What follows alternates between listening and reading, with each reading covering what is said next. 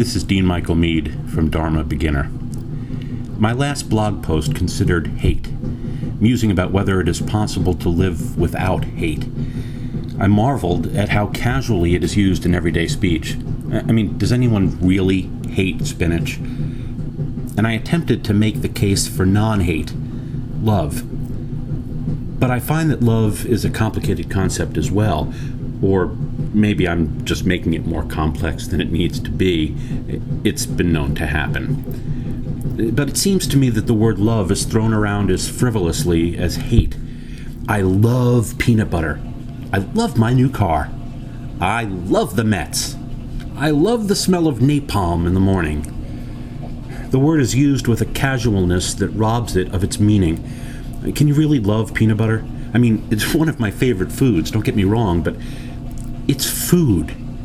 Would I put my life on the line for peanut butter? Sacrifice for it? Work for its freedom from suffering? Well, of course not. So how can I really love it? Because those are the things you do for love. When we so readily say love, when we actually mean like a lot, or enjoy, or find pleasure in, what does it really mean when we tell our significant others, our children, our parents, I love you? Gee, thanks, you put me on a par with your Subaru. How do we answer the call to show love to all beings? Do we even know what that means? I've struggled with this a lot lately, as I've been wrestling with the concept of hate as well.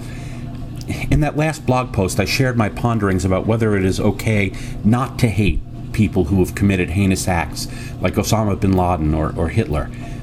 I'll refrain here from exploring the companion question, which is if it is possible to love everyone, even people like that. We'll save that opening of a Pandora's box for another time. So I'll return instead to the question of what it means to love.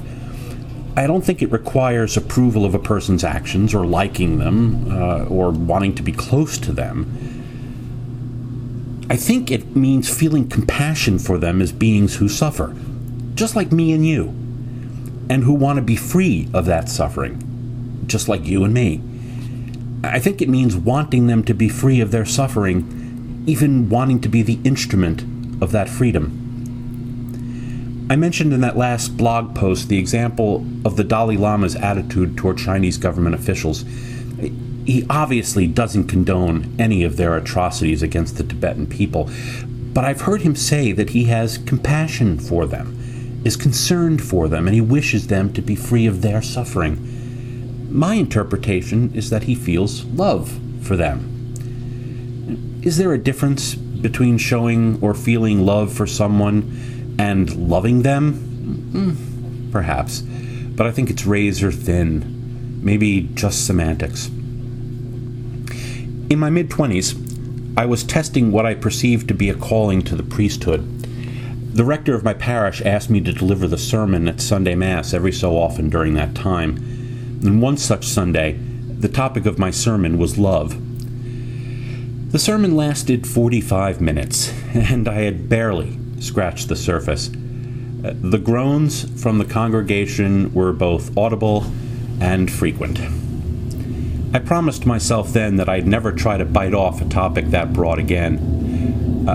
Well, never mind. This is Dean Mead from Dharma Beginner.